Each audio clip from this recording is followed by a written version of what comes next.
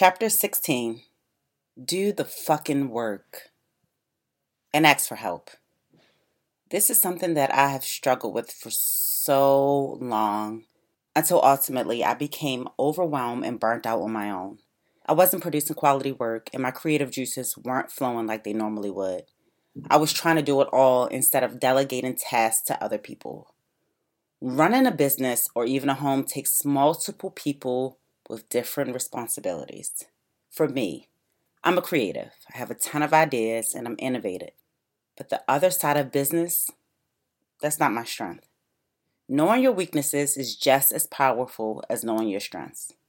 Trying to be the talent, the producer, editor, publicist, videographer, photographer, stylist, it took away from me producing quality work because I had to do every job.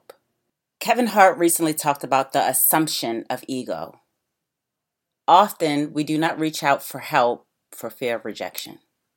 We conjure up our own scenarios that others are too busy or that they would never help. You honestly will never know unless you try. The worst that can happen is that you get ignored or receive a no, and then you aren't any worse off than you were.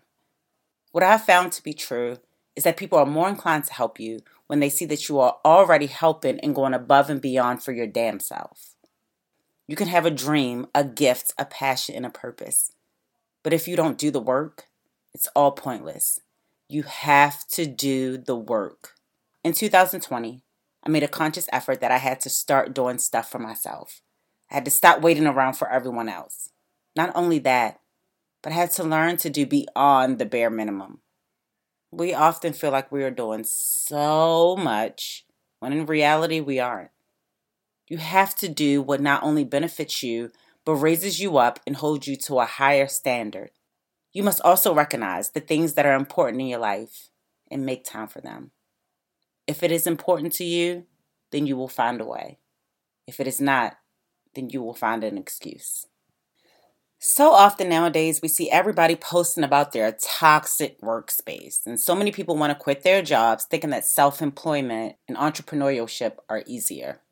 They don't realize that being an entrepreneur is just as demanding, if not more demanding than a full-time job.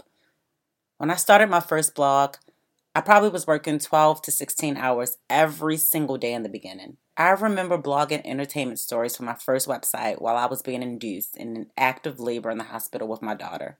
Between contractions, I would post on my website and social media and check my email. I did it because I had to, not because I wanted to. I had to work hard for the things I wanted, and that meant there were no days off. There were no sick days.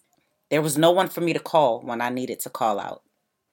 I've learned that taking breaks and taking time to rest contributes to my creativity more than I imagined. We live in a world that preaches self-care, but also tells us to have no days off. This is why we need a team. This is why we need help. This is why you need to be able to delegate. Stop glamorizing and overworking yourself. Yes, by all means, get that shit done. But also realize that assistance, rest, and resetting are imperative to creativity, productivity, and efficiency. Issa Rae's character on Insecure once said, "I just want to fast forward to the part of my life where everything is okay." This is a sentiment that I'm sure we all can relate to, but it is not real life. We have to put the work in.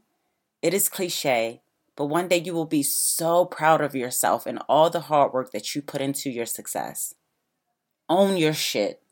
Fix your shit. If at first you don't succeed, dust yourself off and try again. Aaliyah. Journal prompt number 79. Where do you see yourself in 5 years? In 10 years? Journal prompt number 80. What steps today will you take to make your dreams a reality? Affirmation. Today is a great day to get started.